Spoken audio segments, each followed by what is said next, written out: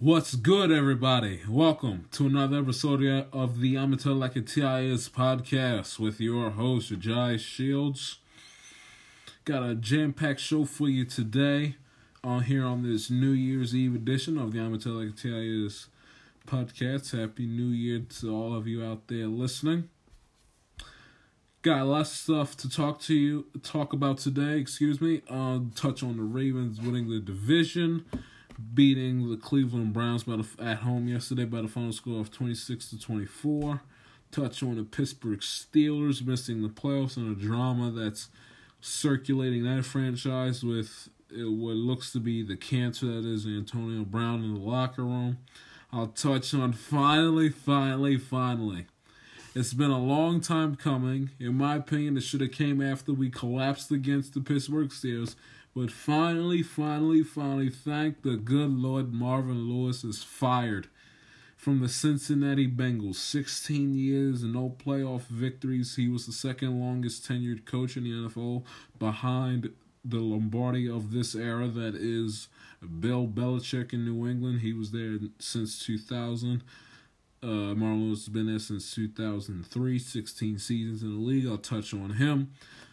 I'll touch on the Indianapolis Colts clinching the 6th seed in the AFC playoffs by having a dominant win on the road against Blaine Gabbert and the Tennessee Titans last night. I'll touch on my guy, Nicky Foles, working his magic with the help of Kirk Cousins' ineptitude. I'll touch on him as well. But anyway, Philly, because of Kirk Cousins' ineptitude and the magic of Nick Foles, Philadelphia got the 6th seed in the NFC, so they have a chance to defend and repeat as Super Bowl champions. I'll also tell you why don't fall for the mirage that is the New England Patriots and blowing out the Jets. I'll get to that later on in the show as well.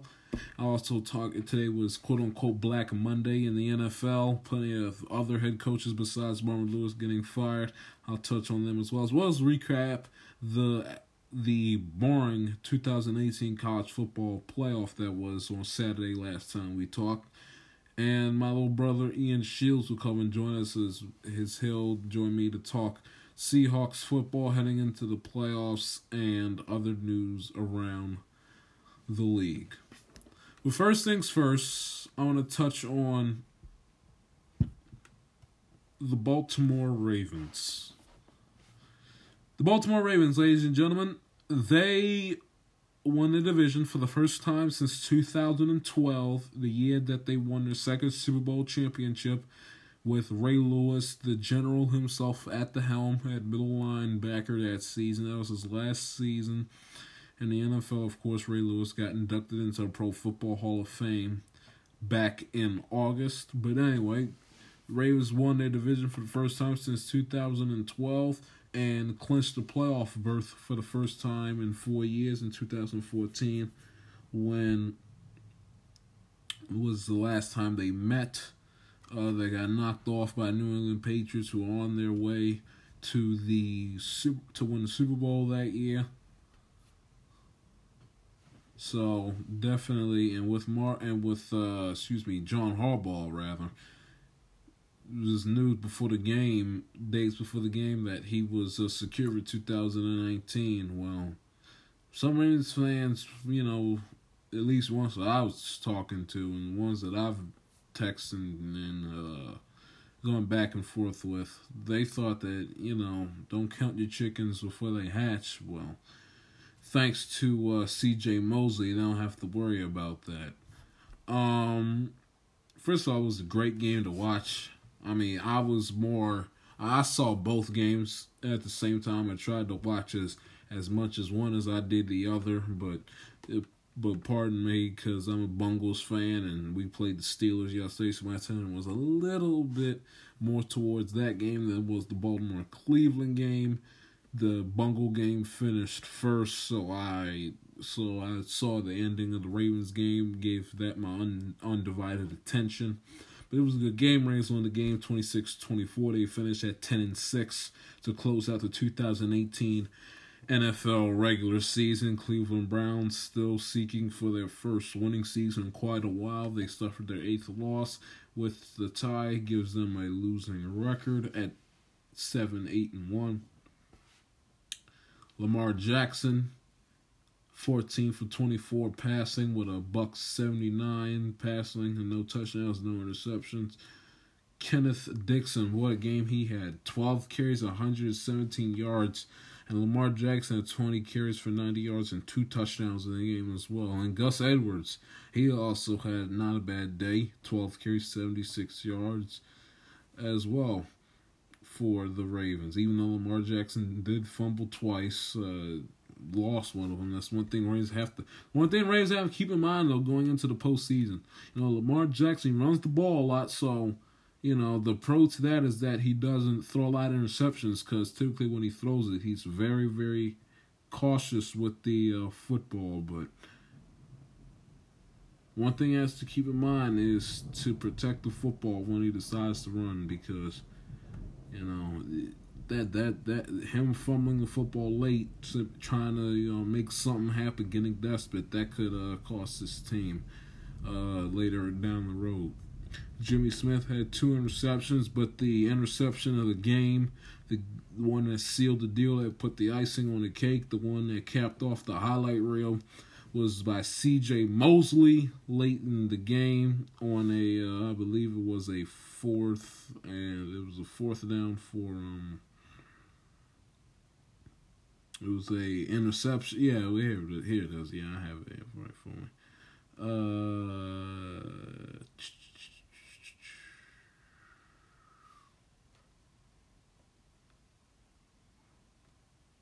Yeah, here it is. So 106 in the 4th quarter.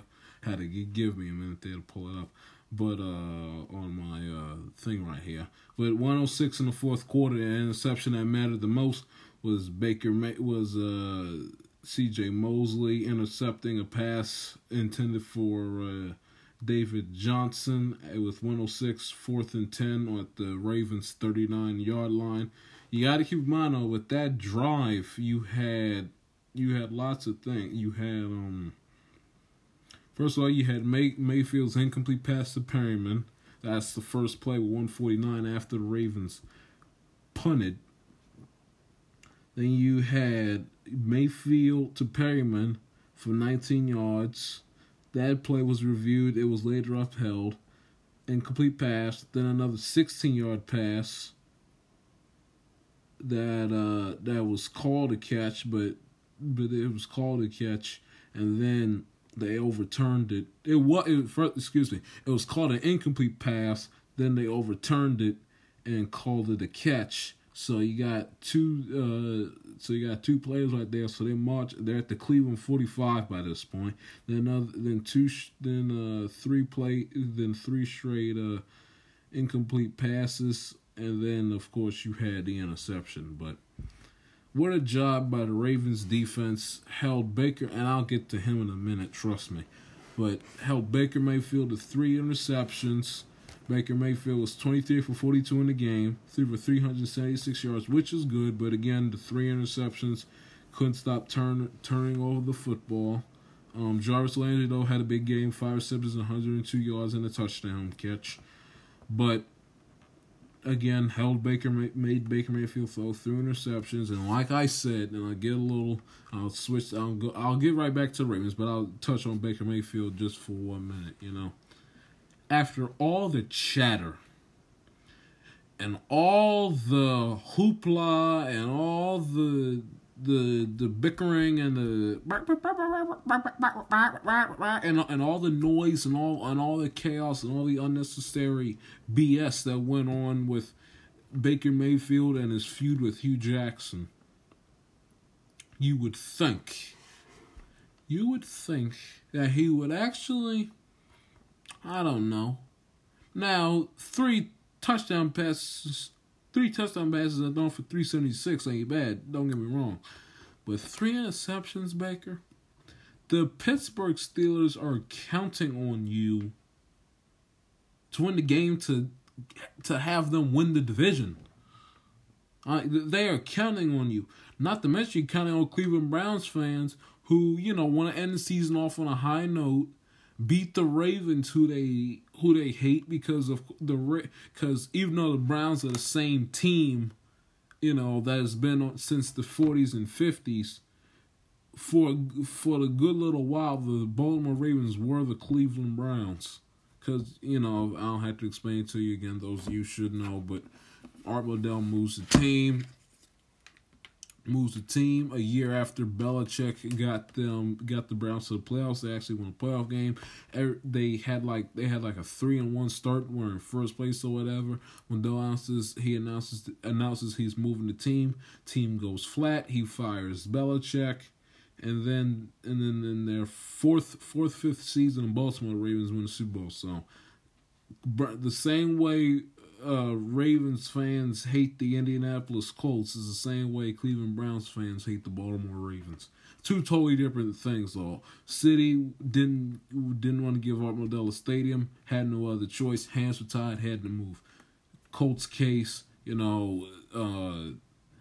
not Jim Irsay, who's there now. Robert Irsay, who was the owner at the time, his father. He was an alcoholic if there ever was one, but still.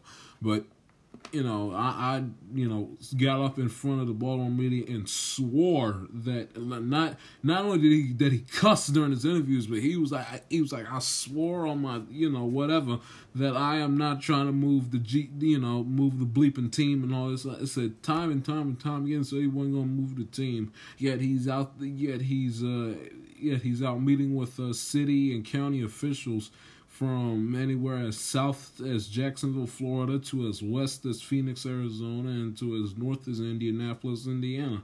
So then one night in late March, he moves the team up out of town in the middle of the night, leaves the city of Baltimore heartbroken. But anyway, I'm getting off the beaten path. But you would think that Baker Mayfield would show up in the game. And I mean show up meaning don't force or don't commit any turnovers. Okay? All I hear is Hugh Jackson, and I said it on Saturday. I'm all this chatter. I'm like, Mayfield, quit acting like you're the only quarterback in the world that has to walk with a chip on his shoulder or who hasn't been slighted before. Like, quit. Basically, you heard me say you go back and play for yourself. Just what I said Saturday was quit acting like you're special. And quit acting like you're better than Hugh Jackson. Because at the end of the day, he got fired, kicked out the door. The guy needs another job. Who are you to sit up here and get on him for where he goes?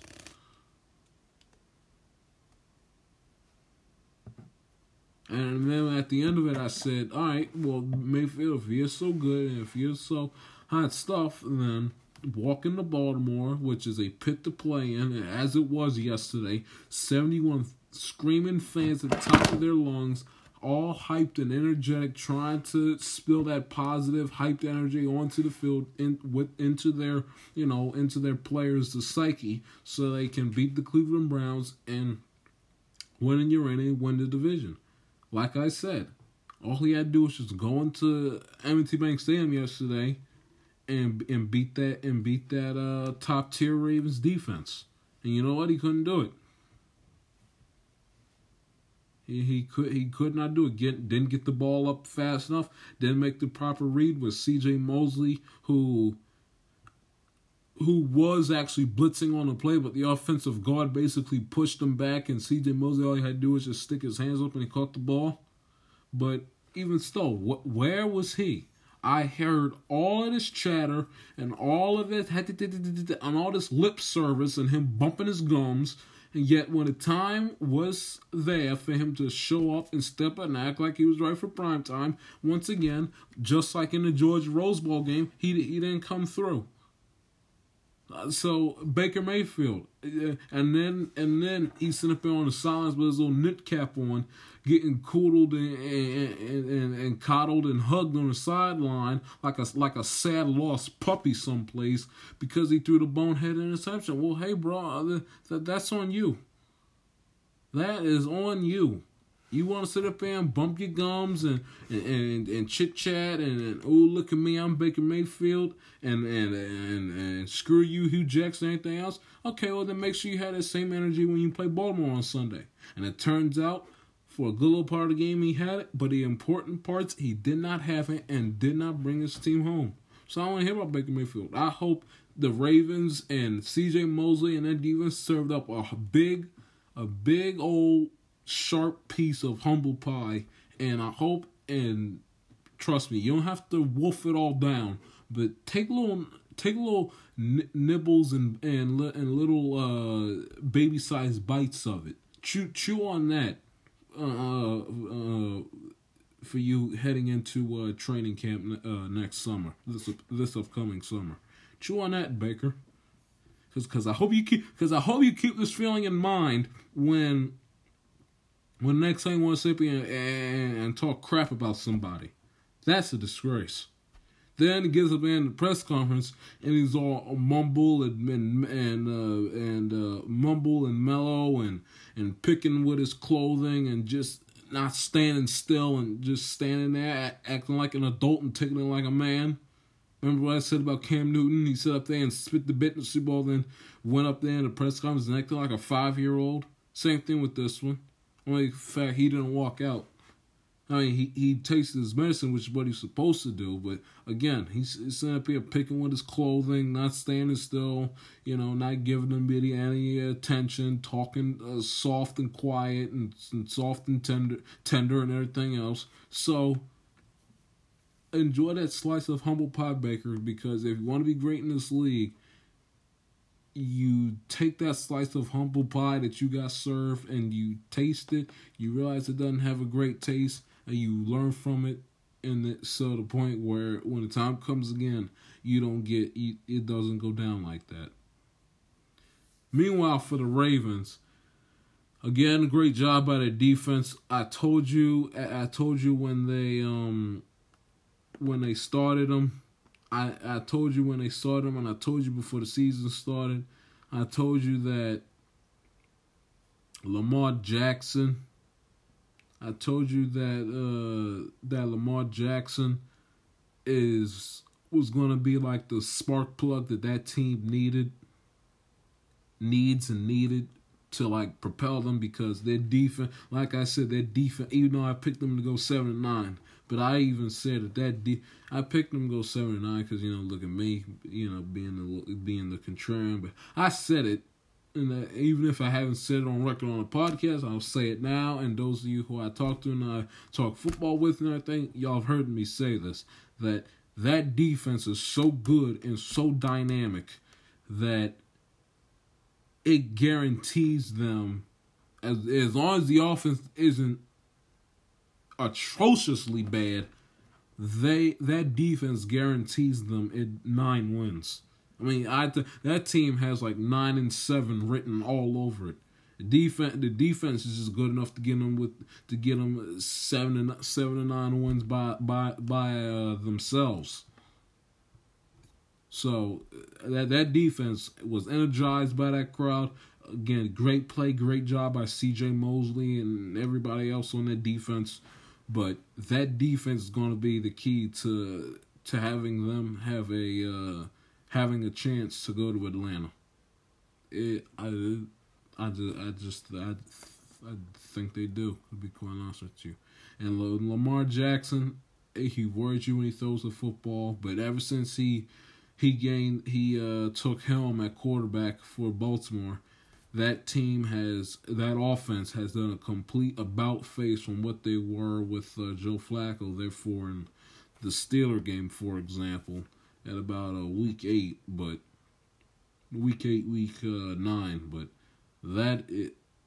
I told you that Lamar Jackson gives the Ravens. Joe Flacco's better thrower of the football, but Lamar Jackson gives them the better chance to win.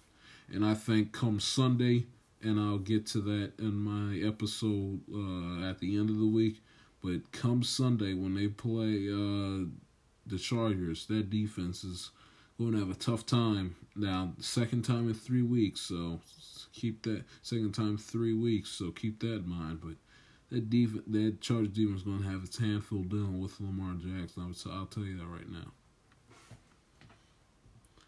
Meanwhile, switching gears to the Steelers, who were on the other end of the spectrum to win the AFC North division.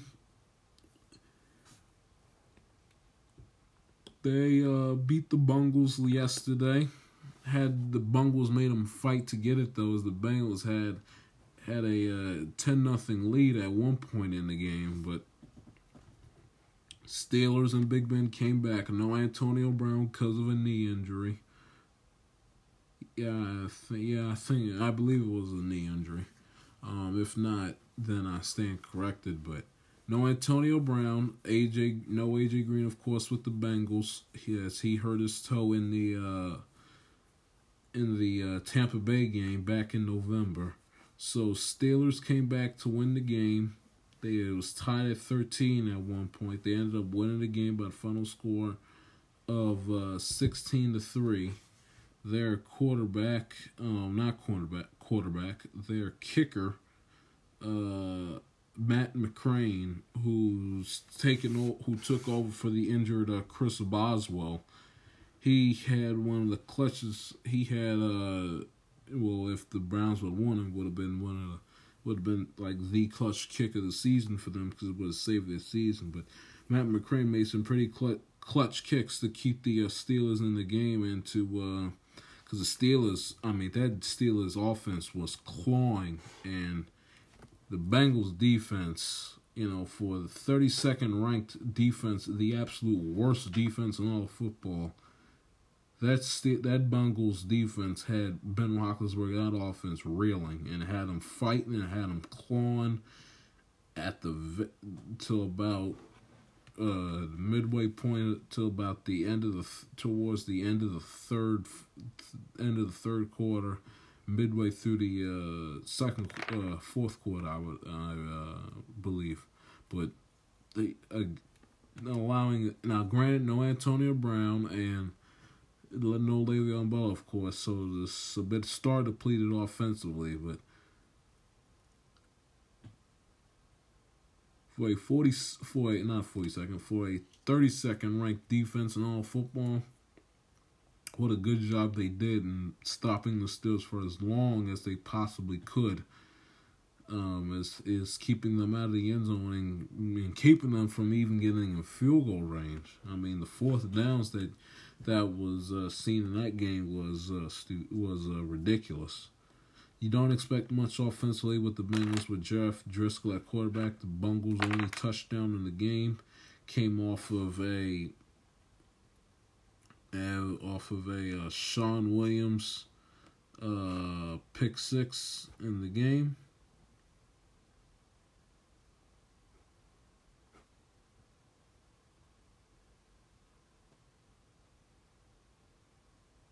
Yeah, Sean Williams pick six in the game. That was thrown by Ben Roethlisberger early, but really it was a bunch of field goals, and the one touchdown Pittsburgh had in the game was a pass from Ben Roethlisberger to Juju Smith-Schuster late in the third quarter, like I said earlier. So Steelers didn't do well against the team that was ranked the worst defense in football, but both defenses played superb football. But Steelers won the game, but it was all for naught because the Cleveland Browns couldn't take care of business in Baltimore.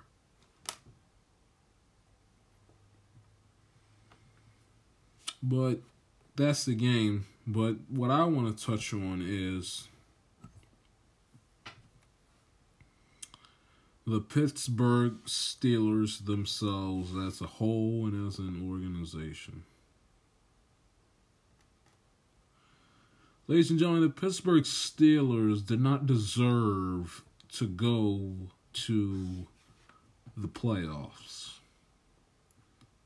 because of, from the very beginning of the season,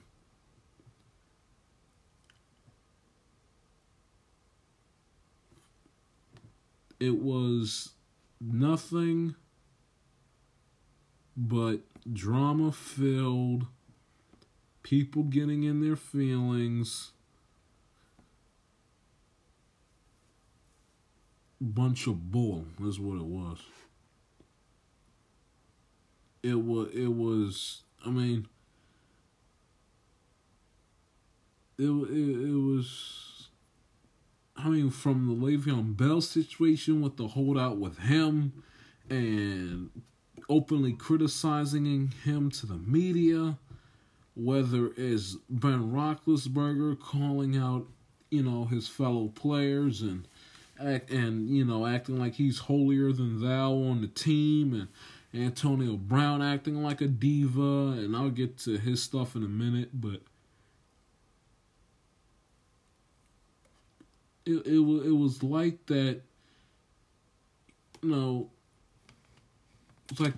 was like the football gods gave them the perfect. I mean, think of it. They had Antonio Brown, Ben Roethlisberger, who's the first ballot Hall of Famer. James Conner didn't do half bad.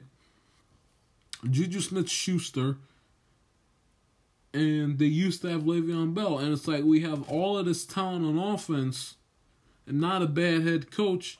You guys are in a position to at least win 2 Super Bowls, make them at the least. I mean, there is nothing but superstar, high power talent all up and down this team, or at least it used to be. I mean, it was no excuse for the Pittsburgh Steelers not to make the playoffs this year. I mean, whether it them be playing down to the competition and playing horrible football against the Raiders and the Broncos, or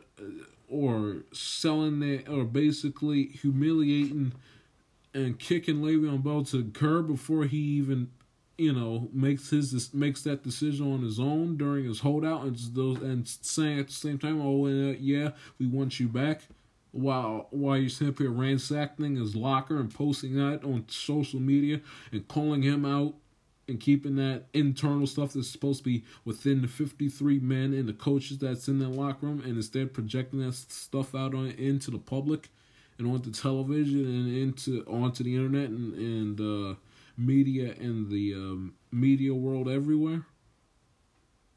But yet, Antonio Brown, we still need you. I mean, we're going to sell you down the river. We're going to put you off and send you off down the river during all of this. But you're a great talent, so we want you to come back. Well, of course he didn't come back because he saw the dysfunctional, cancerous environment that was in their locker room. I mean, playing down to the competition. Like I said one more time, Raiders, Broncos, and there's been plenty of more examples of them doing that throughout the years. I mean, look at how they played against Jacksonville. All, the 2 times they played Jacksonville last season, get absolutely slapped out the building back in October 2017, and then they play them again in the playoffs and basically overlook them because they're so eager beaver to play the Patriots again. I mean, this is a team that did not deserve to go. They had the talent to, and they really should have been, and they really should have made a few Super Bowl appearances in their run, but they didn't. And it's really no excuse, and they have nobody else to blame but themselves. They were their own worst enemy. Overlooking opponents, getting too overly compulsive and overly excited over the Patriots, playing horrible defense that allows Tom Brady to cut them up like a bunch of construction paper. Whatever it was, calling out each other's beef, making their internal locker room stuff public, whatever it might be. But they did not deserve to go to the playoffs because of doing stuff like that. You can't sit up here and make one of your players' financial business public like that. Yeah, we all know he's making more money than you guys are making. But do you have to say it out loud to the media, no less? That's one thing. That's something you would say. If you either keep it to yourself or you say it where ain't nobody going to be recording it. But you don't sit up there and make that stuff public, the ESPN, and then Antonio Brown threatening reporters. Come on now. And then and Ben Roethlisberger openly critiquing. Again, stuff like that has to be kept internal, in between the walls in the locker room. That stuff has to be kept in. We shouldn't be able to read on Google or read on NFL.com or read on Twitter or in the or hear about on the Pittsburgh local news or read in the local or national newspaper about internal about news and stuff that goes on in the Steelers locker room. It should be kept internally and personally within the team. We shouldn't be hearing about that. Openly critiquing teammates and throwing them underneath the bus and making sure that acting like that basically your stuff doesn't stink and basically acting like you're getting off scot-free with whatever it may have been. That's unacceptable. They didn't deserve, like I said Saturday, loss to the Saints was not what killed it for them. What killed it for them was losing to Oakland and losing to the Broncos. That's what killed them. Not losing to the best and the hottest team in football, especially when they're at home in the New Orleans Saints.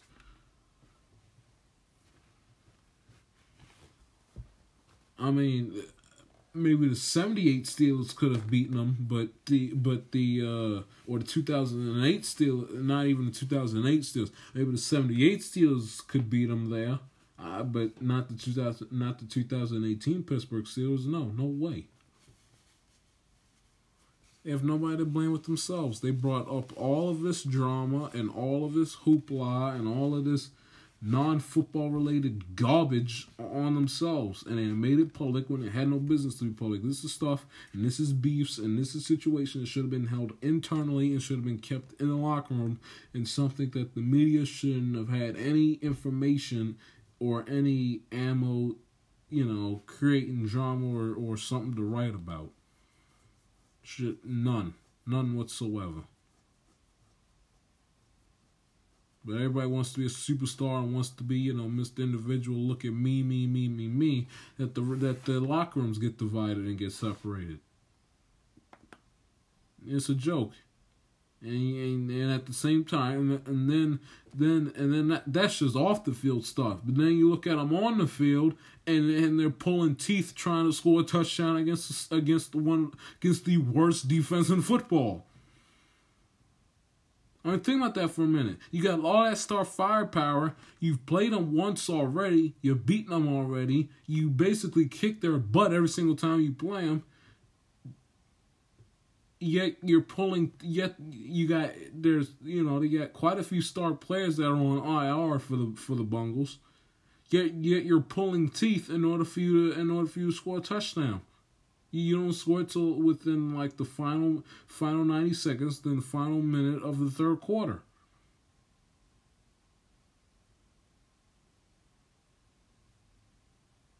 I mean, come on.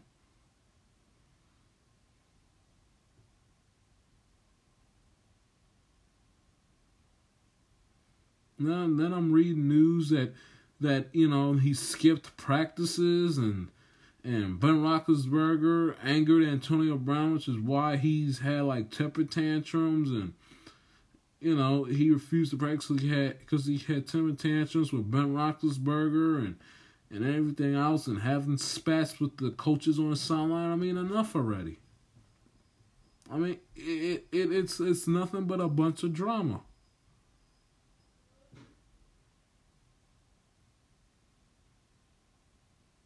I'm reading tweets. And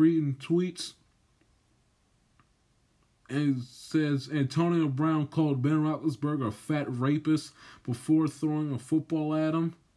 Then Roethlisberger began to cry. I mean, what? I mean, it's just, it's like inside. I mean, I feel like I'm reading news from like a I'm reading news off of a junior high school campus or something. A high school campus. I mean, this is drama you expect with teenagers. I called you this name. I didn't like it. I'll get in my feelings, get in my emotions, go off in a corner and hide. When is it going to stop? And it makes it seem like now that the season's over and they're not making the playoffs. Now it's like, we open Pandora's box and all the drama that surrounded this team all year, all of a sudden comes out. So it kind of gives me the impression that if the Steelers made the playoffs, they would have kept. What is this bottle of what is all this drama? And if you guys are lucky enough to make it to the Super Bowl, what was it all going to unleash all of a sudden during Super Bowl week? You guys get comfortable. You guys, the cameras and celebrities and good-looking actresses and good-looking models all around you, and Hollywood's finest and everybody from all over the world, media people included, and fans and everything else. So all of a sudden, the camera shows up and you're you get into the moment, so you're just gonna rip off the bands and everything just starts spewing. I mean, it's just the drama with this team. In my 12, 13 years of watching and covering the NFL, I have never in my life seen this much drama involving one team that has so much firepower and superstars on it. Well, it has one superstar, but it has so much talent on it that if there was drama, it'd be like a football sin. Because it's like, you have all these great pieces, and you mean to tell me that the thing that's keeping y'all from like achieving greatness is because you guys ain't getting along? Now, I get it, teammates don't get along in sports all the time, but I mean, when your roster is just that brilliant, and has that much firepower on it, I mean, how can you guys not get along?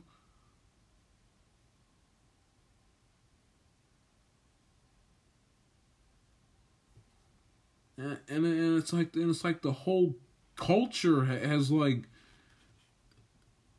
I mean, it's a disgusting, disheveled, drama-filled locker room.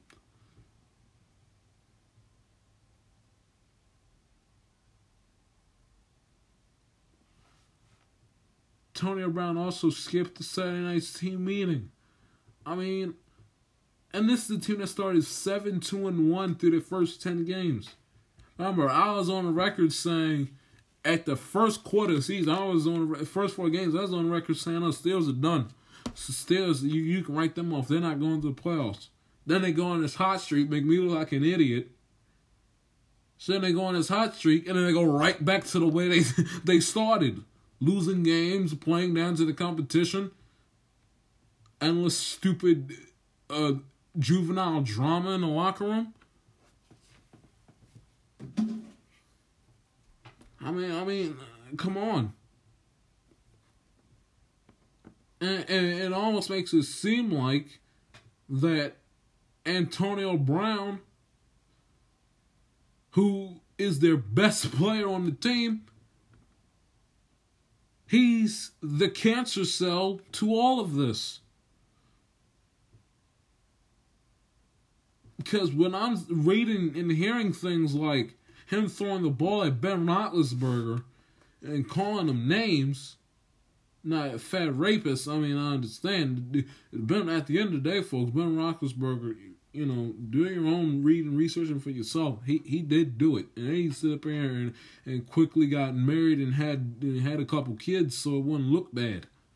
So his wife and his little kiddos don't see daddy get dragged out in some cuffs into jail. But anyway, it's getting off the beaten path. But it makes it seem like that Antonio Brown, best player on the team, he's the cancer of this locker room. one of the best receivers in football. It looks like he's kind of like the epicenter of all of this. Not showing up to meetings, chewing out coaches on the sideline. Remember last year he was throwing Gatorade jugs and everything when they played the Ravens? I mean, the Steeler way and the Steeler football, strong, hard-nosed, disciplined, respectful football that, your parents grew up watching with the 70s Steelers and everything. I mean, and even into the days and even with the 90s and early 2000s with Cowher, it looks like that's all gone and out the window. It looks like Mike Tomlin has totally lost control of the Pittsburgh Steelers locker room. I'm sorry, but when I'm sitting there reading arguments that basically this team, they can't go without 5 minutes without bickering and moaning and groaning about something, that's a problem.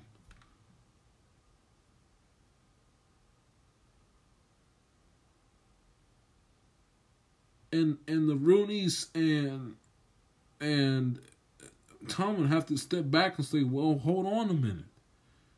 You guys started this point, did XYZ, and yet you guys are having all these problems and act like a bunch of little children. And they have to step back and sit there and say, well, who's the problem? And whoever the problem is, I don't care if Antonio Brown is Lynn Swann or if Ben Roethlisberger is Terry Bradshaw. Whoever the cancer is, you gotta, cut them loose and get them out of here. Now, with players of those talents, of course, you don't cut them, you trade them, and I guarantee you get a bargain for them, or not a bargain, but you get a surplus for them. But still, all those reasons, Steelers didn't deserve to make the playoffs. What for them to get all overly excited and to get crazy and look ahead to New England again? And go into I don't know, and they go play Baltimore or go play Houston and get absolutely smacked left and right and get absolutely dominated in the game. They deserve to go to the playoffs. Plain and simple.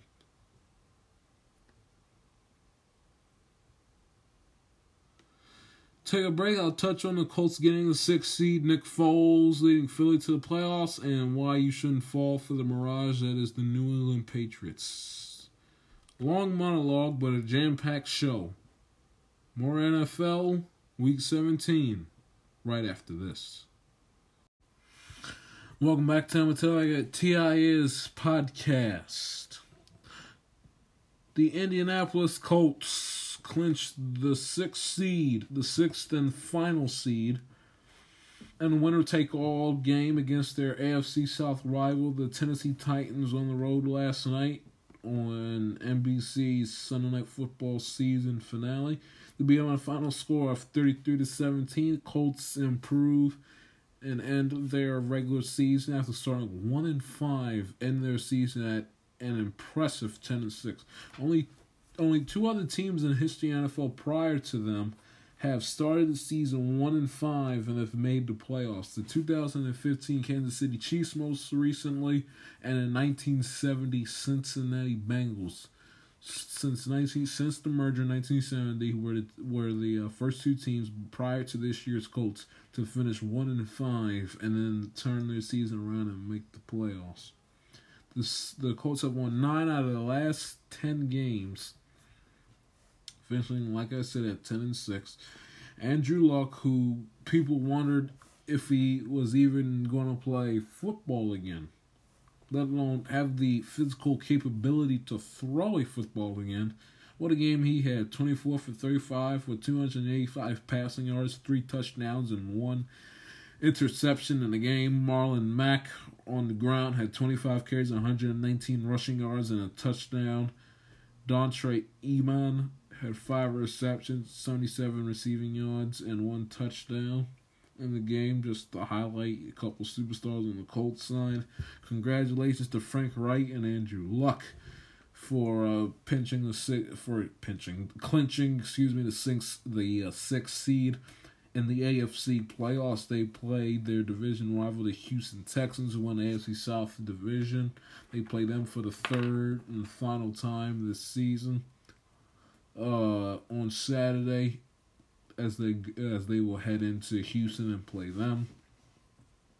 Blaine Gabbert, who Titans didn't have a lot of hope and didn't have a heck of a shot when you have Blaine Gabbert as starting quarterback, who, keep in mind, got drafted before J.J. Watt did in his respective draft.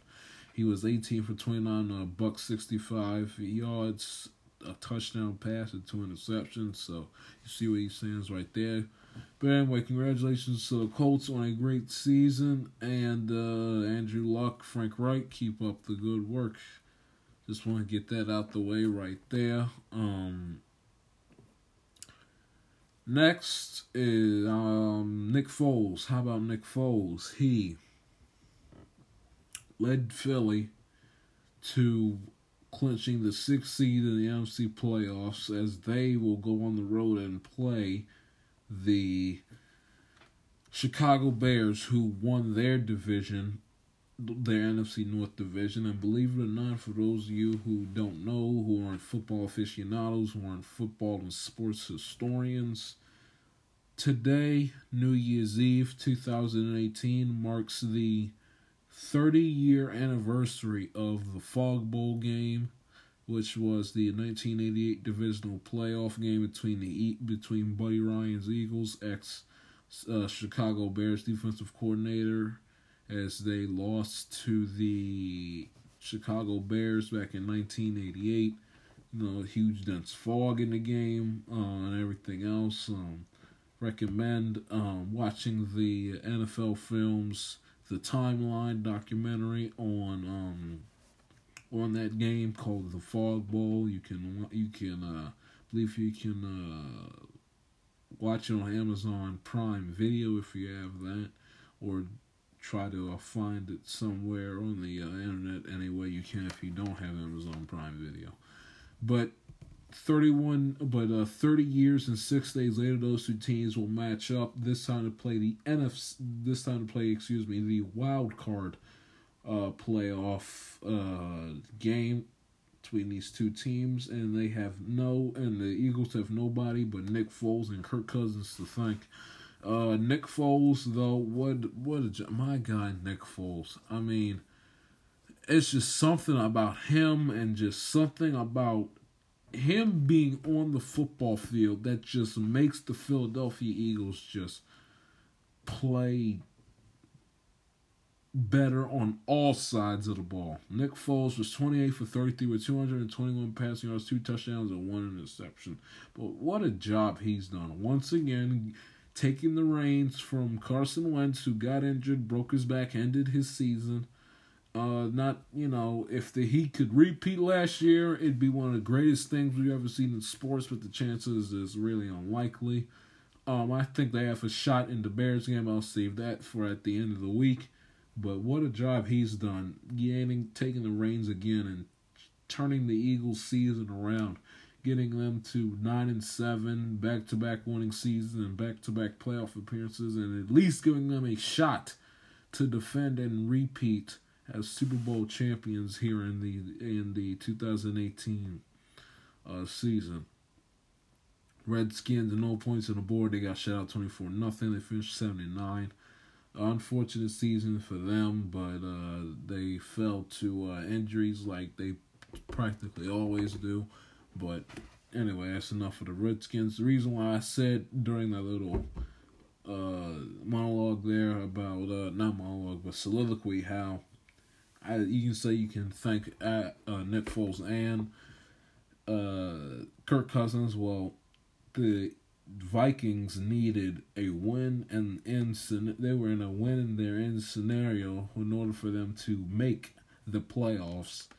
And the Eagles needed to beat Washington and needed the Bears, their now next opponent, to take care of business against their division rival Minnesota Vikings.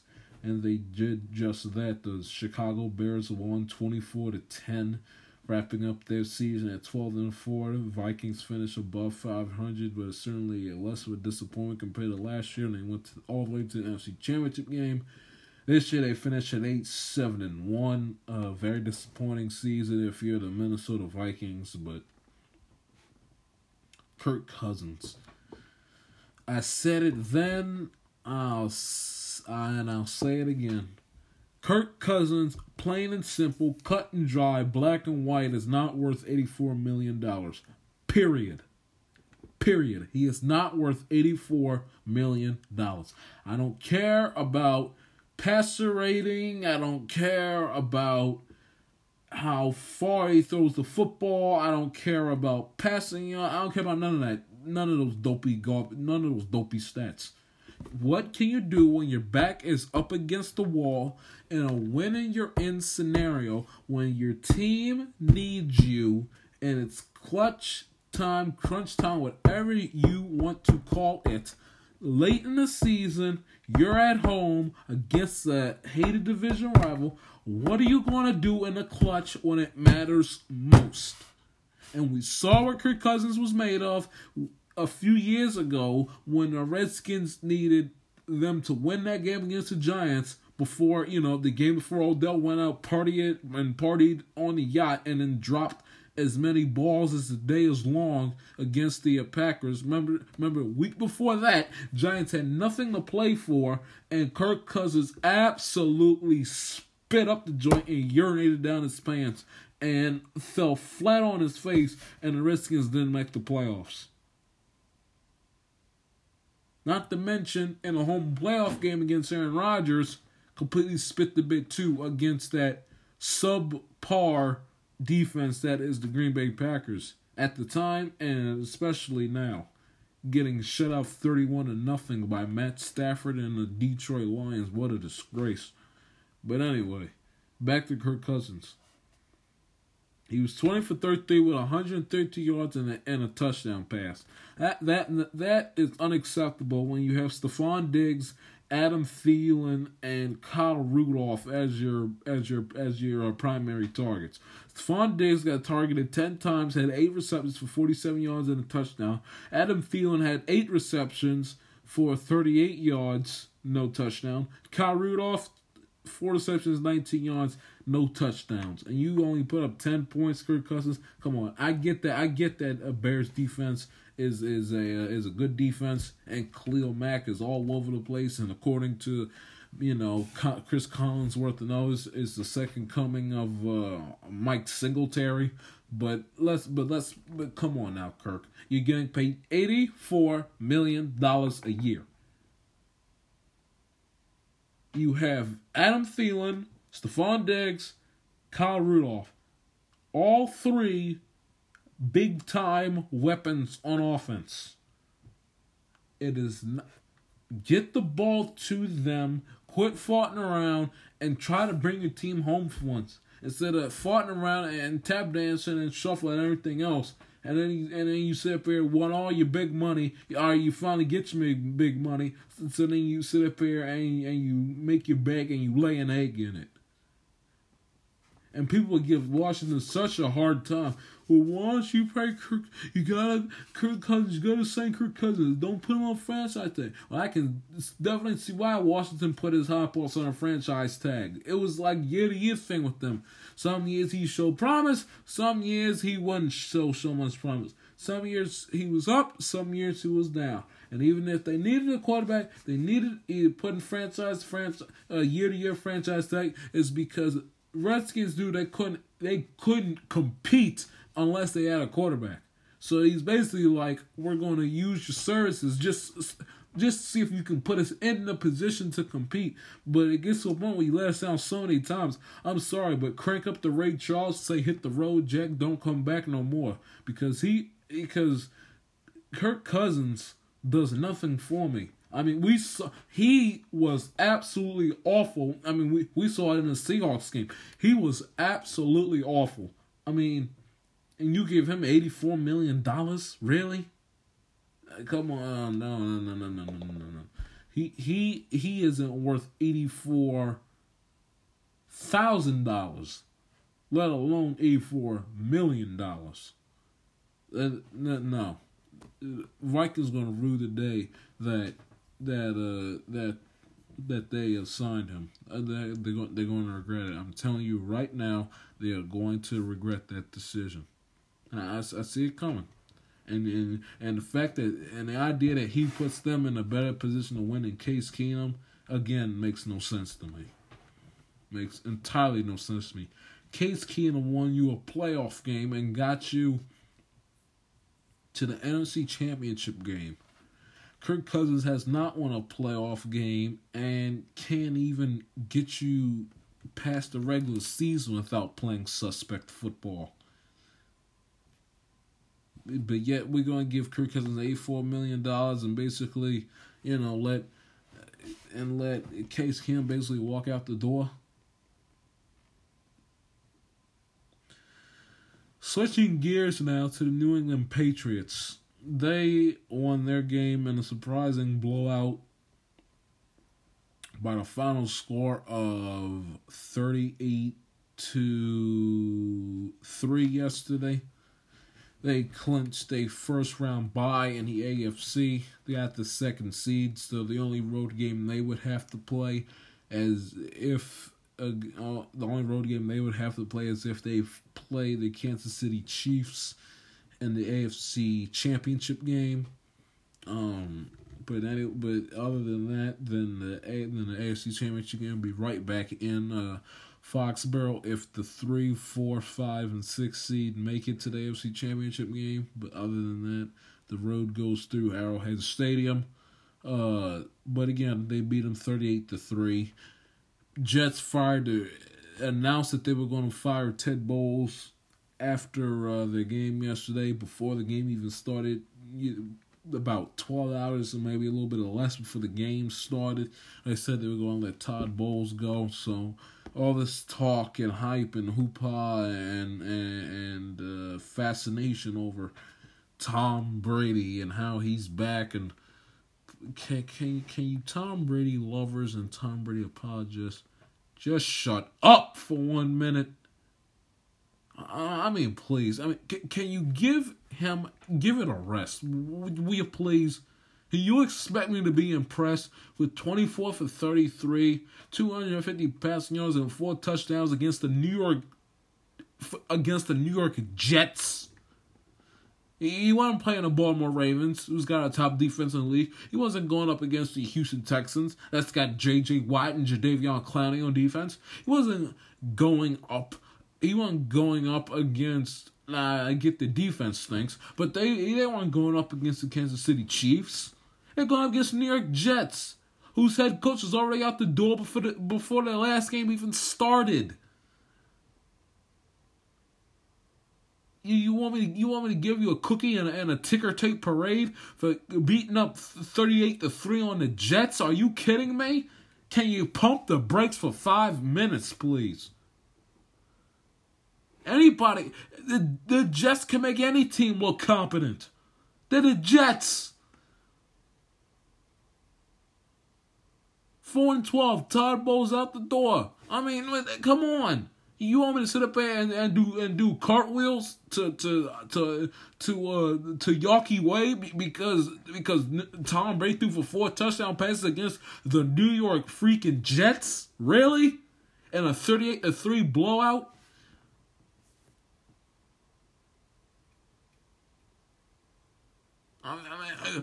Congratulations, Patriots.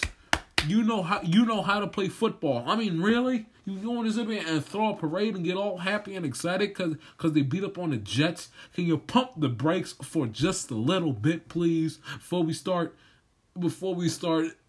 crowning the Patriots Super Bowl champions again?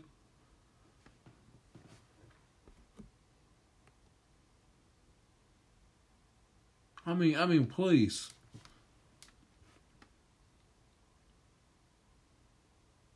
And then watch them go ahead and play either San Diego or Baltimore and play San Diego or Baltimore and get absolutely ran out the building because Baltimore can beat New England. Chargers are a better team than Baltimore is, but Baltimore has the mental capacity and has the mental toughness and the capability. They've done it in the past of going in New England and beating them. And you want me to put Tom Brady, already crying him Super Bowl MVP already? Can you pump the brakes? The Pats offense got dominated by these teams this season. The Jaguars, the Lions, the Titans, the Dolphins, and the Steelers. All 5 of those teams, by the way, are not competing for a Super Bowl championship in January. 2 out of those 5 teams finished with an above 500 record.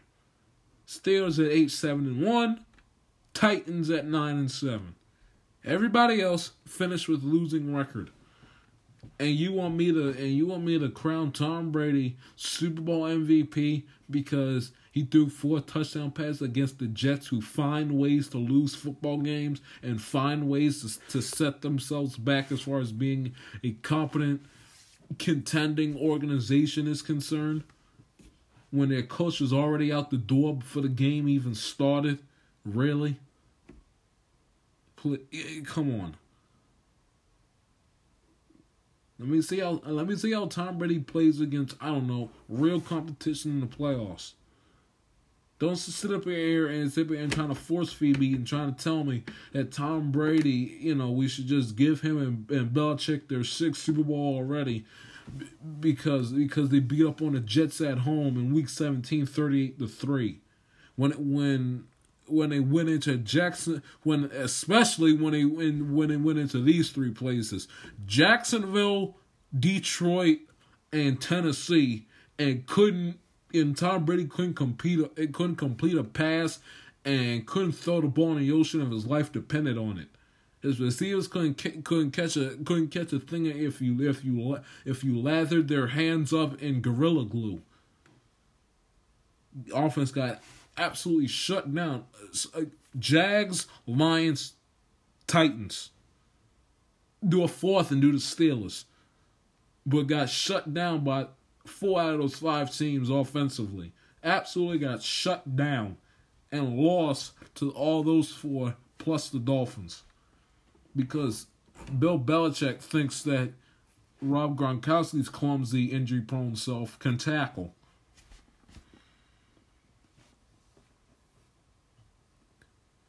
Take a break, talk about the NFL head coaches being fired, including Marvin Lewis, who, thank the good Lord, finally got fired from Cincinnati.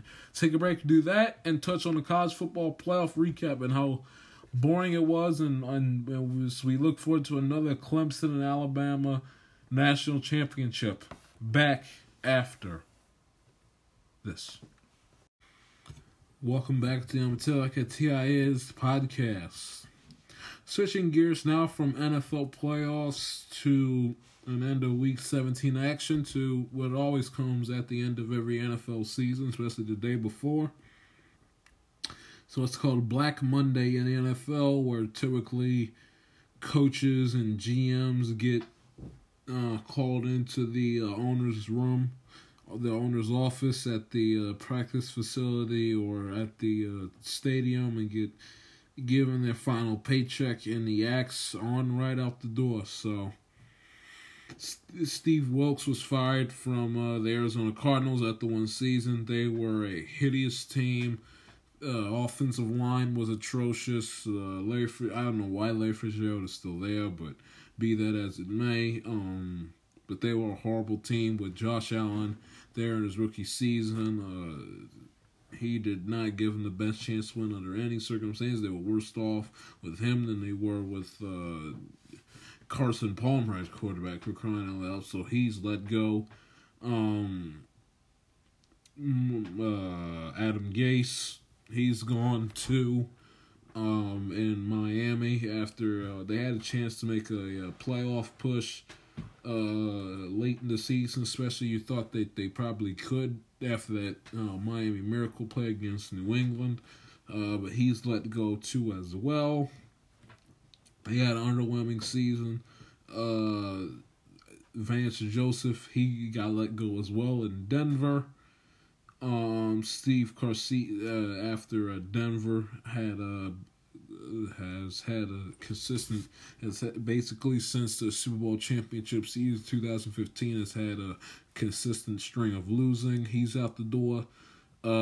Steve Sarkisian is out in Atlanta as offensive coordinator. Mike Mayock, former NFL, at the time was NFL draft analyst for them. He's now the Raiders' new GM. Derek Cutter is out in Tampa Bay after posting a 5-11 record once again. And Marvin Lewis.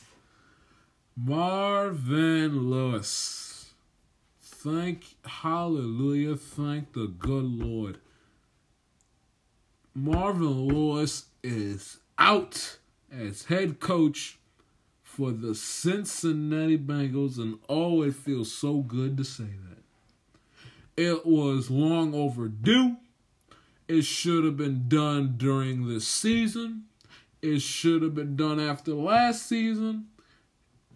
Heck, it should have been done after the big collapse at home against the Pittsburgh Steelers back in 2015. It should have happened. But after my mentee of ranting and begging and pleading and griping and moaning and groaning and complaining and praying, finally, Marvin Lewis is out as head coach of the Cincinnati Bengals. Some people thought they'd never live to see the day. I thought he was going to be Bengals coach for life. You know, I thought he might have had some dirt on Mike Brown, or had some dirt on the team or whatever, blackmail, and he's there for however long he wants. I thought he was going to be there forever. But finally, after all this time, Mike Brown has finally decided to come to his senses. And now the Cincinnati Bengals can take the first step into turning this organization around and making the play and trying to compete to make the playoffs once again. Something they haven't done since that 2015 epic collapse. Trying to make the playoffs once again. And hopefully, by the grace of God, win a playoff game. And who knows, a Super Bowl championship down the road in the future. If you ask who I think would be a good candidate to replace him, I have no idea, to be quite honest with you. Vance Joseph, no thank you. I don't want Adam Gase. I don't want Sarkisian. I'll take Zimmer. If they can get Zimmer away from Minnesota, I can do Zimmer again. Well, not again, but I'll take Mike Zimmer.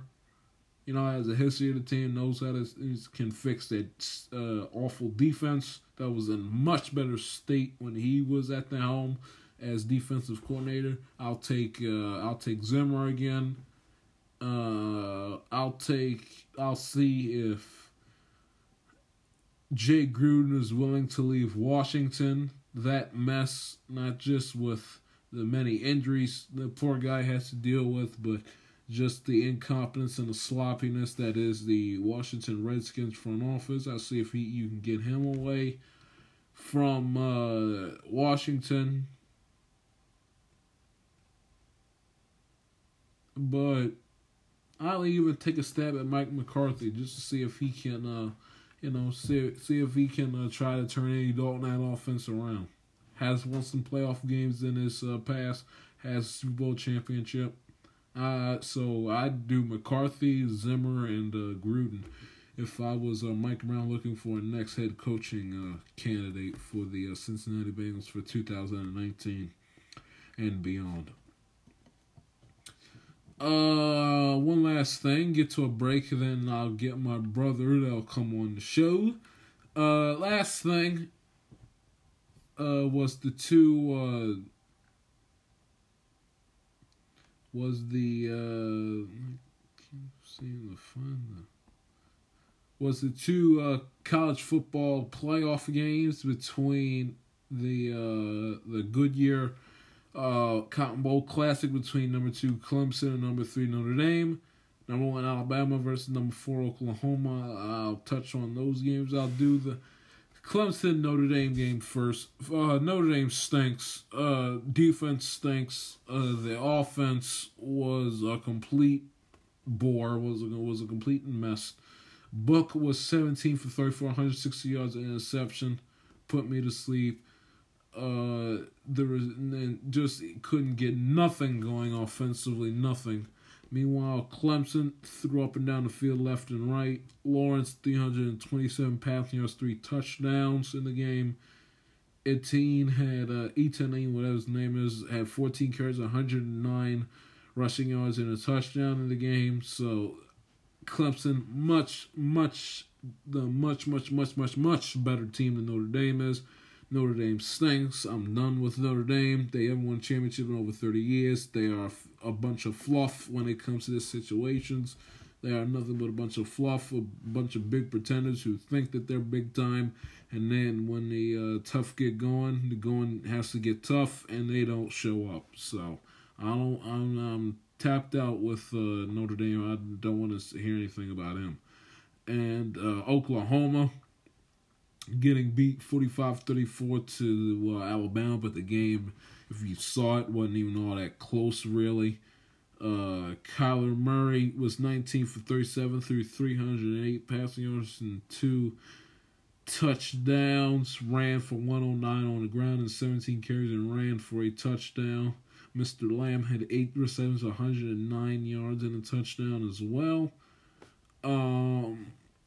But at the beginning, the offense really had problems getting going. If you saw, especially in the early part of the first quarter, that the Oklahoma offense did not have any answers for the Alabama defense. Meanwhile, the Alabama offense was kind of clicking on all cylinders, even with Nick Saban losing his mind over.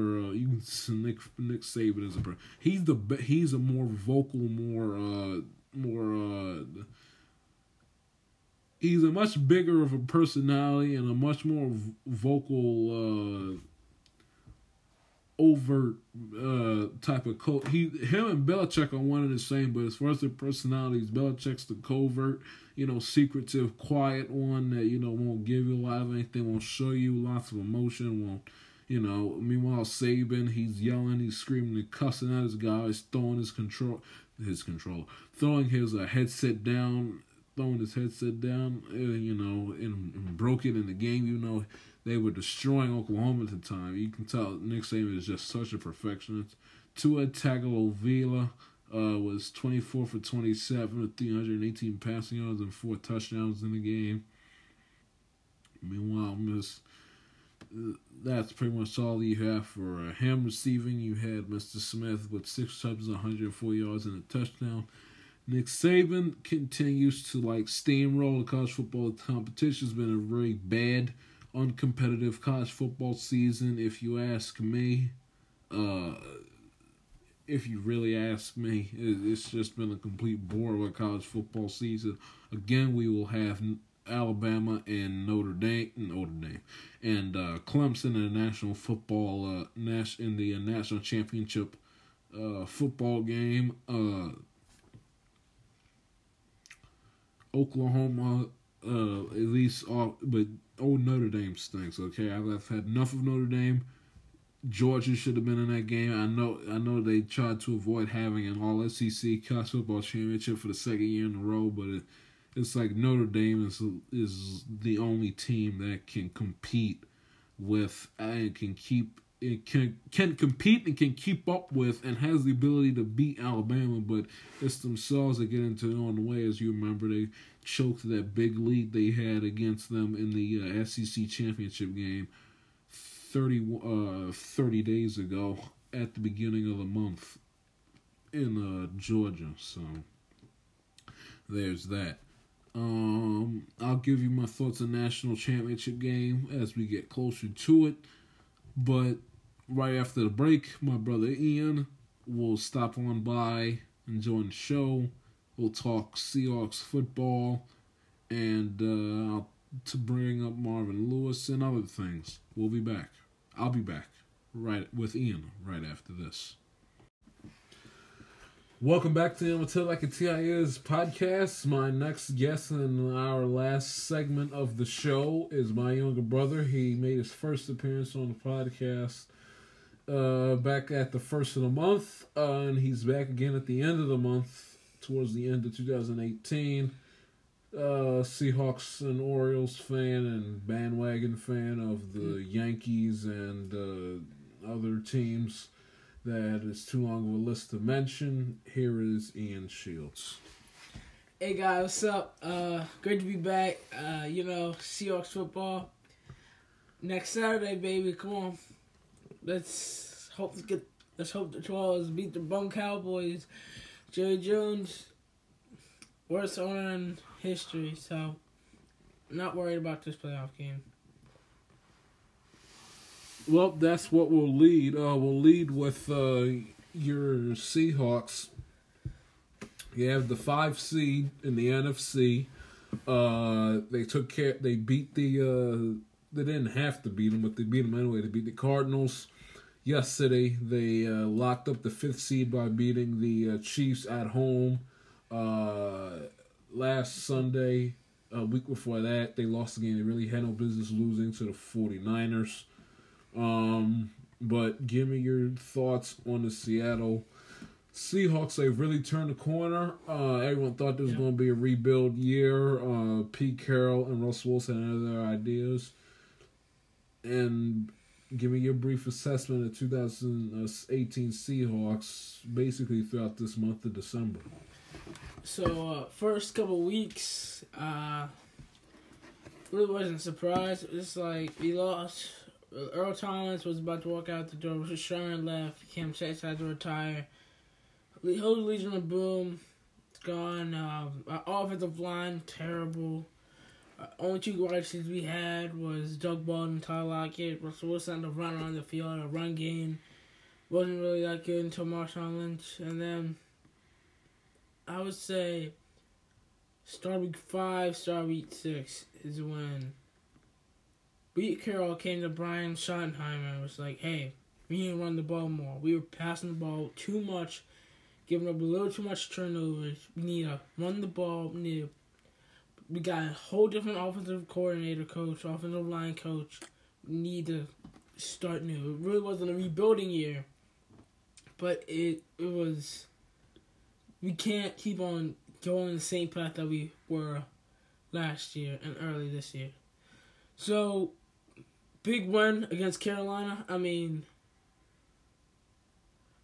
we got a new kicker. Yeah, we discussed that. You were on after the Carolina game.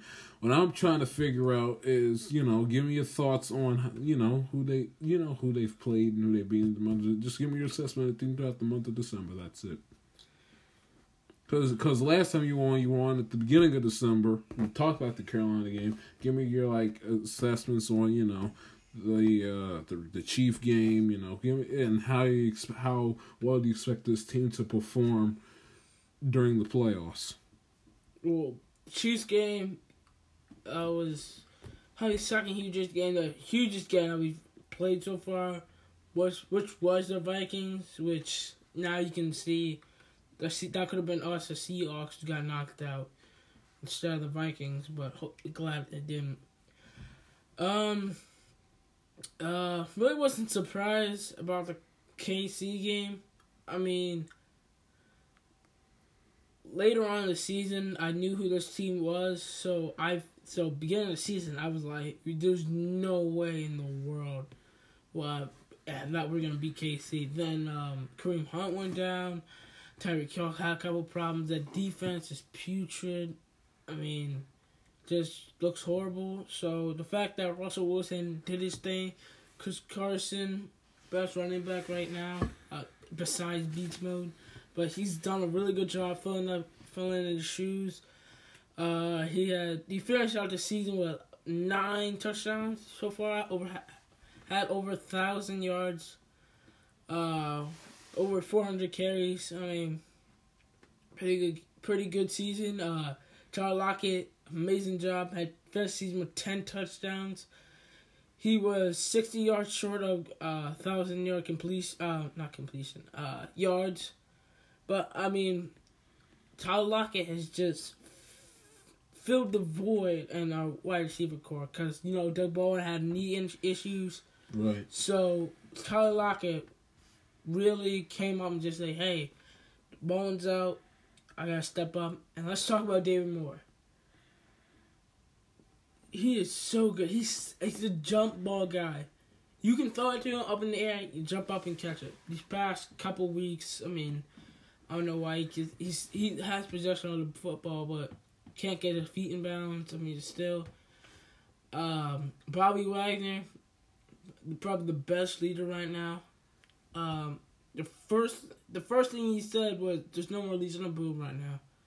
This is you guys. This is our team. This is a new slate, new team. Be yourself. Go out there and play good football." And this is why I think, because you have so much young talent and our football team's still young, this is why I think we're going to beat the Cowboys. Cowboys, Amari Cooper, I really don't care. Like Stephen A. Smith says, the Cowboys are accident waiting to happen. And last time I checked, we beat the Cowboys week 3 and last time in the playoffs. So I'm not scared about it. I'm not scared about Zeke. I'm not scared about a bum. Dak Prescott, better than Tony Romo, but not scared of him. This defense, fluke, Sean Lee, ain't nothing. Bum. Nothing that scares me on Dallas. Nothing. Maybe Zeke puts a little fear in me, but nothing else. So you think Seattle can go into Jerry World on Saturday night, going there and walking there and have a pretty dominant,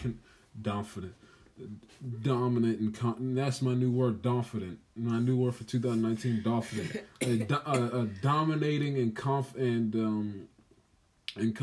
win. Yes, that's what I believe. Like I said, defense is stepping up. I mean, even though Earl Thomas is not back there, I feel like we're gonna get deeper in the playoffs. I mean, we're not gonna get blown out. That's thing I'm one for sure. If we do, hope we don't. But if we lose, then hopefully it'll be close. But I feel confident on this one. Russell Wilson, he threw about 38 touchdowns, 6 interceptions. That pick yesterday, not a good one. I mean, but every quarterback makes mistakes. A lot of people are talking about how the Seahawks are like 27 in passing. I'm like, but we're first in the run, right? Last time I checked, we are. So then that means 35 touchdowns and 7 interceptions. There we go. And he did not make the Pro Bowl. Just keep that in mind. Yeah, let's get on that for a second. Why in the world will Russell Wilson not make the... Aaron Rodgers played probably the... Is this the same Aaron Rodgers who got blew up by the Lions yesterday? Is this the same Aaron Rodgers who... Russ Wilson beat the Lions, by the way. Is this the same Rodgers who couldn't beat us because of the silly, dumb mistakes? Is this the same Aaron Rodgers who... Aaron Rodgers, 4,442 passing yards, 25 touchdown passes, 2 interceptions. You may continue. Was he hurt at any time? No. And he goes to the Pro Bowl and Russell Wilson doesn't? Well, again, it's a popularity contest. Who's a nice, hot, shiny new toy? Because it's either Brady and Rodgers first, and it's a shiny new toy. So Mahomes gets all the love. Drew Brees, it would have been a crime if he didn't make it, but it's Drew Brees, Brady, and then Patrick Mahomes. That's what I hate. The guys with the actual talent, they don't make the Pro Bowl, but these what's it called? one-hit wonders, they can make the Pro Bowl. But next season, Patrick Mahomes puts out probably the worst stats ever, then come talk to me. But Russell Wilson, there's no reason in the world why he should not be in the Pro Bowl. Pro Bowl, I know it's not a big deal. It's not really about being... It's not even about playing in the Pro Bowl. It's about being in the Pro Bowl. It's such a big deal. It's like... Basically, it's the loser's Super Bowl, honestly. If, like, you're not good enough to make the playoffs or if you go to the Super Bowl, this is just... It's not an honor, but it is an honor, because it's like an All-Star game in MLB, but it's not a lot of people watch it, though. But still, I don't understand how Russell Wilson doesn't. I understand he didn't get all these passing yards. Last time I checked, Russell Wilson, besides last year, we have went to the playoffs, what, 5 out of the 7 times he's been in the league? 5 or 6. The only time he missed the playoffs with Russell Wilson was last year. Exactly, and we weren't even that far behind. If Blair Walsh wouldn't have messed it all up for us, missing the 4 million field goals left and right, can't kick a ball, act like he's blind and can't kick a ball. Sebastian Janikowski barely misses. He's money. Happy about that, but still, NFL is becoming a joke really right now. What? Why you say that? In fact, again, their ratings have gone down. I can see why. This dumb stuff like this, not putting all-star players on the Pro Bowl, not electing other. Well, the fans vote though, so you have a problem. You got to get out there and vote, like with anything else in our country, whether it's Congress or president. The fans vote with this one. Even the MVP races sometimes. Sometimes it's just. Now, the fact that I understand Brady, he has 6 rings. I understand that. He's good. He's not the GOAT. Others may disagree with me. I know Jacob would disagree with me, but I... Well, who's Jacob? Jacob Bull Boss is that little ugly Cowboy fan over in Owings Mills who keeps on talking about the Cowboys. James, no, enough of that. Zeke is the beast. Tom Brady's the GOAT. No, he's not. He's good. He's great, but he's not the greatest of all time. Who do you say he is? I mean, there's a lot of people who could be there, but Tom Brady's not one of them. Like Peyton Manning, Steve Young. Peyton Manning is not the greatest quarterback of all time. I'm sorry. He's lost too many times in the playoffs, and he has a sub 500 record in the Super Bowls. Right. He's been in them 4 times. He is 2-4. He's 2-2 in the Super Bowl. Who? Peyton Manning. No, he's not. He is. He's 1-2 and lost 2. He's 1-1 both teams. 1-1 with the Broncos. 1-1 with the. He'll be 2-4. He's been in the Super Bowl 4 times, but he's 2-4. Ian equals up to 6. You don't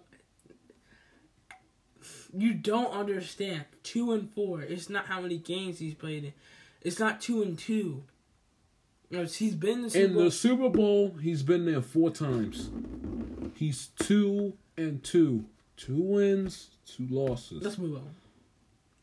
But my point still stands. He's not the greatest of all time. All right. I'm sorry. He's the better regular season quarterback, but he's not the greatest of all time. He's lost too many times in the playoffs. I'm sorry. He just has. All right. I mean, I don't got stats with me right now, but I just don't think if Brady can post something right out of his rear end this year, I'll admit he's the GOAT. So this Patriots is not looking good this year.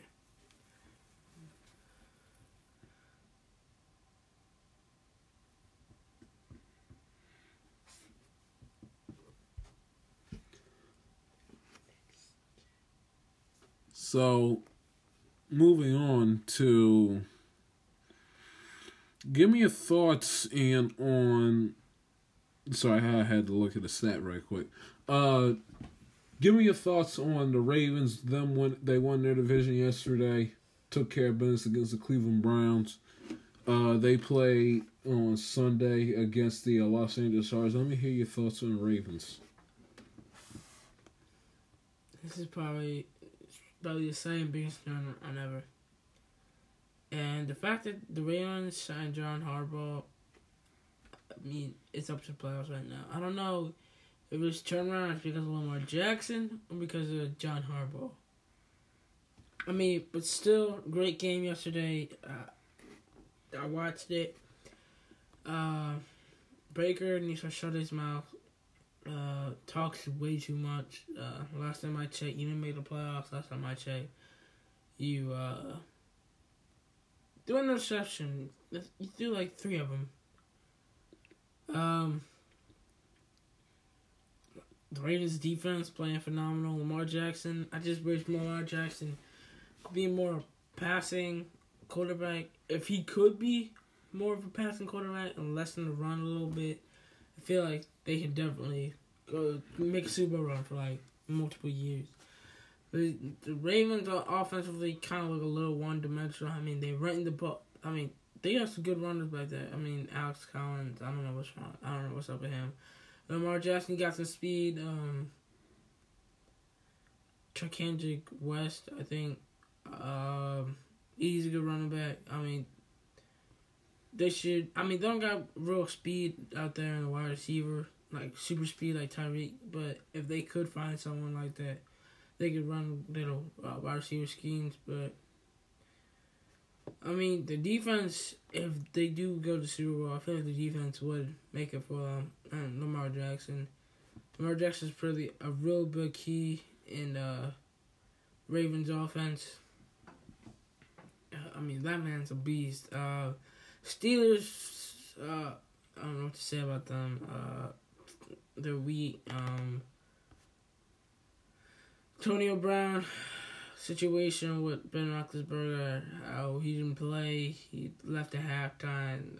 The Steelers are a mess. Bengals, they're the Bengals. I mean, even though you fired Marvin Lewis, still the Bengals. Nothing's new gonna change.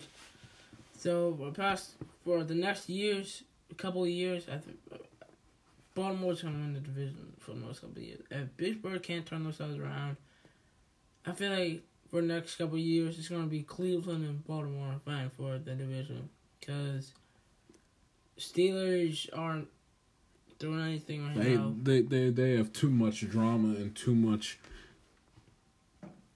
garbage going, for lack of a better word, going on in their locker room for them to basically win anything in the near future. You may continue. The Bengals still bad. I mean, Steelers don't got a real good defense. I mean, I really haven't had a real good defense since Troy Polamalu was in the game. But Ravens looking pretty well. I mean, I feel like they will beat the Chargers. I feel like they can beat. I feel like they can beat any team right now in the AFC except the Texans, maybe. But I mean, you never know with the Texans because they got some offensive line issues. So I feel like that defense may be too much for them. But I mean, not really. AFC's looking real weak right now. I'm gonna go ahead and say it. I'm gonna say it. I'm gonna keep on saying it until someone proves me wrong. Tom Brady, even though they clinched the with the AFC North, they won their AFC division East. a long time AFC ago. They won their division a long time ago. They clinched the second seed, so they have a first round bye. So unless they play the Kansas City Chiefs in the AFC Championship game, they get home games. Unless they play the Chiefs in the AFC Championship game. but AFC East, I mean, well, everybody knows the AFC East is weak. yeah, that's my point. Like the fact that look at their record, they're like what 11-4, like or like 10, 11-5.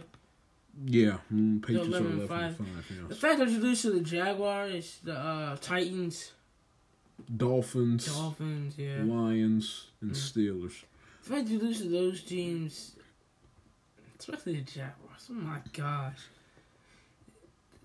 Jaguars last year, you can tell they were a fluke. There's no reason why you make it that deep into the playoffs and you just fall apart like a bread, like just a piece of bread, just falls right apart. Like a cookie, how a cookie crumbles. They just fell apart just like that. Why did they lose that? I don't know what was going on. The Miami Miracle, that was probably the dumbest play ever. Why would you put a 6'7" guy, slow as I don't know what, back there? Why wouldn't you put an extra safety back there, extra cornerback, wide receiver? Like, just, I don't know if you got anybody tall like Julio, but, like, get someone back there. But, like, Gronk gotta work on his speaks. That's too slow. The fact that happens, that you can't catch up to him, is just a disgrace. I feel like Texans, I feel like they got a shot at it. I mean, Demaryius Thomas going out. Not Will Fuller. Yeah, it is Will Fuller. Never mind. Will Fuller going out early in the mid-season. Yeah, I feel like DeAndre Hopkins again is that one wide receiver that you can only count on. I mean, they don't have a lot of step-up guys right now. Excuse me. They got a lot of step-up guys right now. Their offensive line looking bad. I mean, it's good to see. It's great to see J.J. Watt healthy. David Clowney picking up some of the work. I mean, both of them combined for 27.5 sacks this year. So that's pretty well. Yeah, the young but kind of old Honey Badger back there knows how to play the game, but not as young as he used to be. I mean, they got some good cornerbacks. Jonathan Joseph. I mean, I feel like they could go deep, but the offensive line is really stopping them right now. KC, like I said earlier, good offense. Patrick Mahomes, he's good. Wondering if you can do anything about the defense. The answer is no. That's why they ain't going to Super Bowl. Defense wins championships, and even if your defense sucks, I mean, they got no one. They had no one there to help them. Eric Berry is as old as Moses right now. He's playing like he has a broken arm and no left leg. I mean, he's literally useless. Like, put him on the bench, literally. Save him until next year, because he's not helping the team. The Seahawks Chiefs game, I heard a bunch of names. Eric Berry was one name I did not hear at all. Not one bit. I did not hear his name.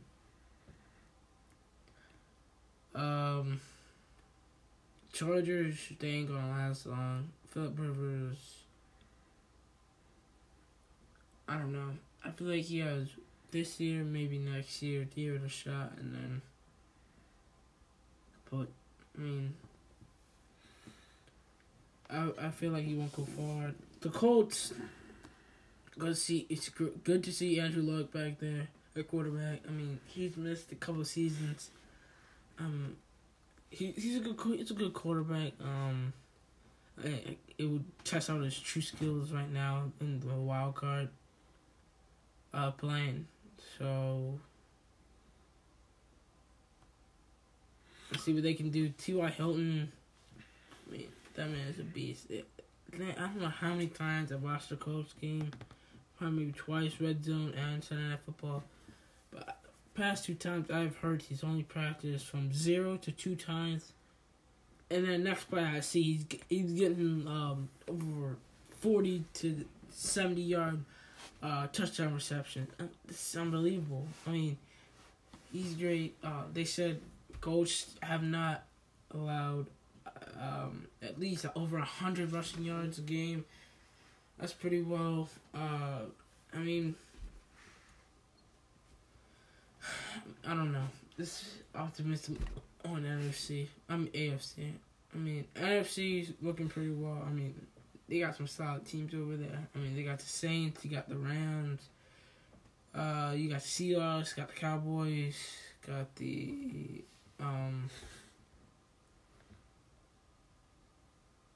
what else we got? How many up there? You got the Bears, Eagles. Yeah, Eagles, yes. What what a push Nick Foles has made. I don't want to hear Carson Wentz all that. No, he's not. All right, Carson Wentz.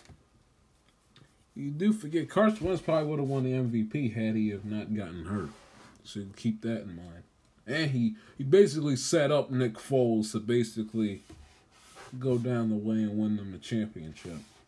What about this season? That's what I hate about the NFL. All these people, well, he could have won MVP last year. It was for injury. Injury haven't stopped anybody. It stopped you 1 year. You leave where you left off from last year. And You Carson pick up where you left off from last year. Same thing. And Carson Wentz has not done any of it.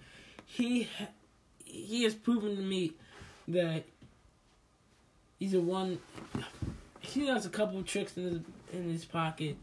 Nick Foles really needs to be starting out there. He's the one who really needs to be gunslinging the ball, and I feel like he could possibly win. Take the Eagles deep in the playoffs. It's extremely unlikely considering all of the games have to basically go through because they are the 6 seeds, so they would have to play all road games in order for them to make it back to the Super Bowl. But it'd be nice to see. I'm rooting for them certainly, but the chance of it happening is very unlikely. Carson Wentz, just to give you this. Carson Wentz has thrown for 3,074 passing yards, 21 touchdowns, 7 interceptions. So there's that. One last thing.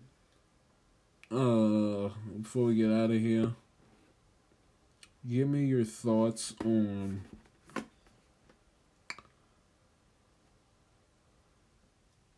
Baker Mayfield's beef with Hugh Jackson.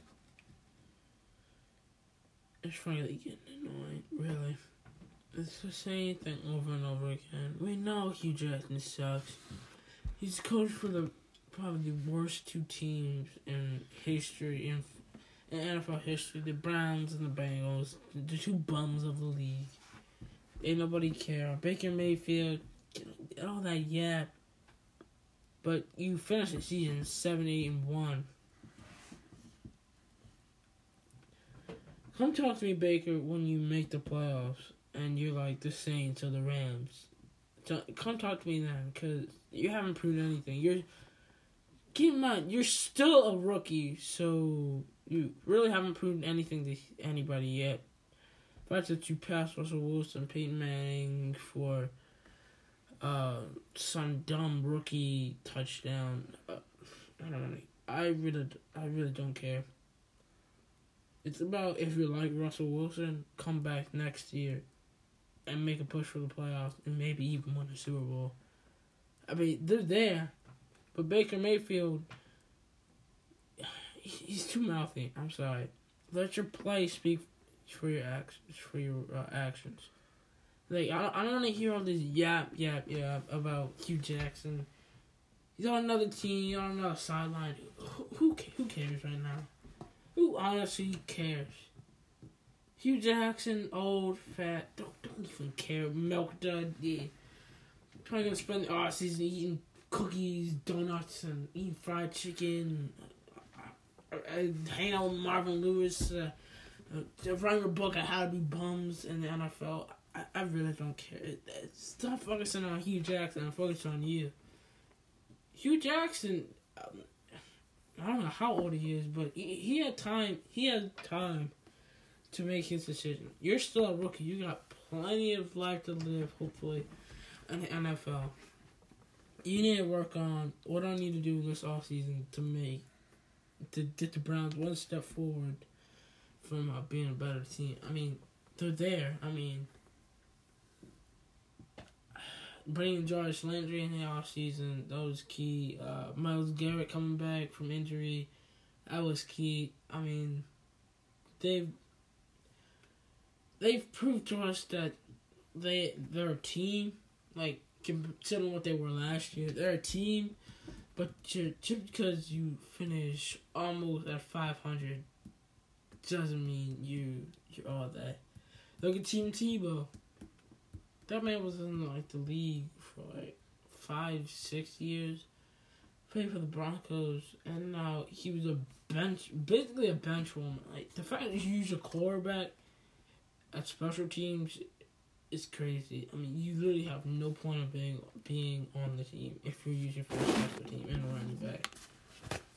I mean, you don't know what your future has in store for you. So just shut up. And then plus, that if Cleveland really didn't want you, that really drives away other teams from wanting you. Because it's like, hey, if he may get mouthy with this coach on practice, things get heated, I don't want him on my ball club.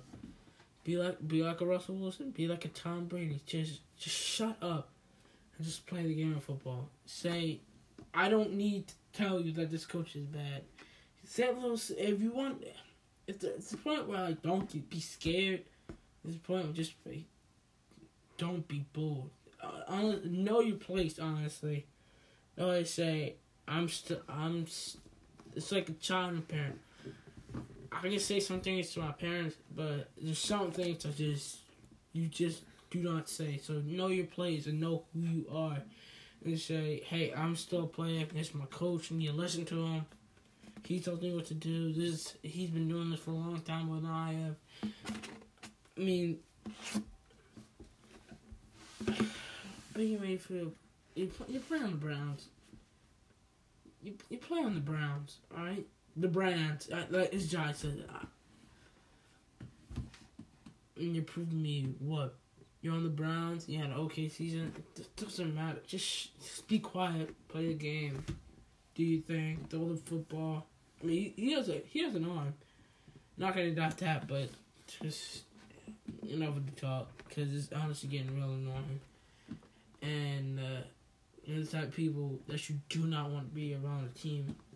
That you don't want to build a team around. I mean, really, you're supposed to build your team around defense, but if you really wanted to, you could build your team around quarterback. Would kind of what the Patriots did right now, or do what the Patriots did.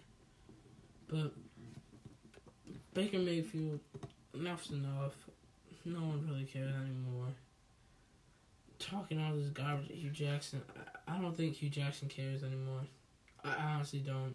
I think he cared for like the first couple times, and then he just blew it off. Just like who even cares? Well, Ian, thanks for joining me today. Thanks for having me. Good to have you with us. As for us, thank you for listening to another episode of the I'ma Tell Like It TIS podcast. Be sure to subscribe if you liked what you heard. If you're listening on Apple Podcasts, be sure to leave a review and a star rating of what you heard. Be sure to spread this. Spread this and send this with your friends and family. Have a happy, blessed, and safe, prosperous, fruitful new year, everybody. I'll talk to you on Saturday. This is Jai Shields. You've been listening to I'ma Tell It Like It TIS podcast.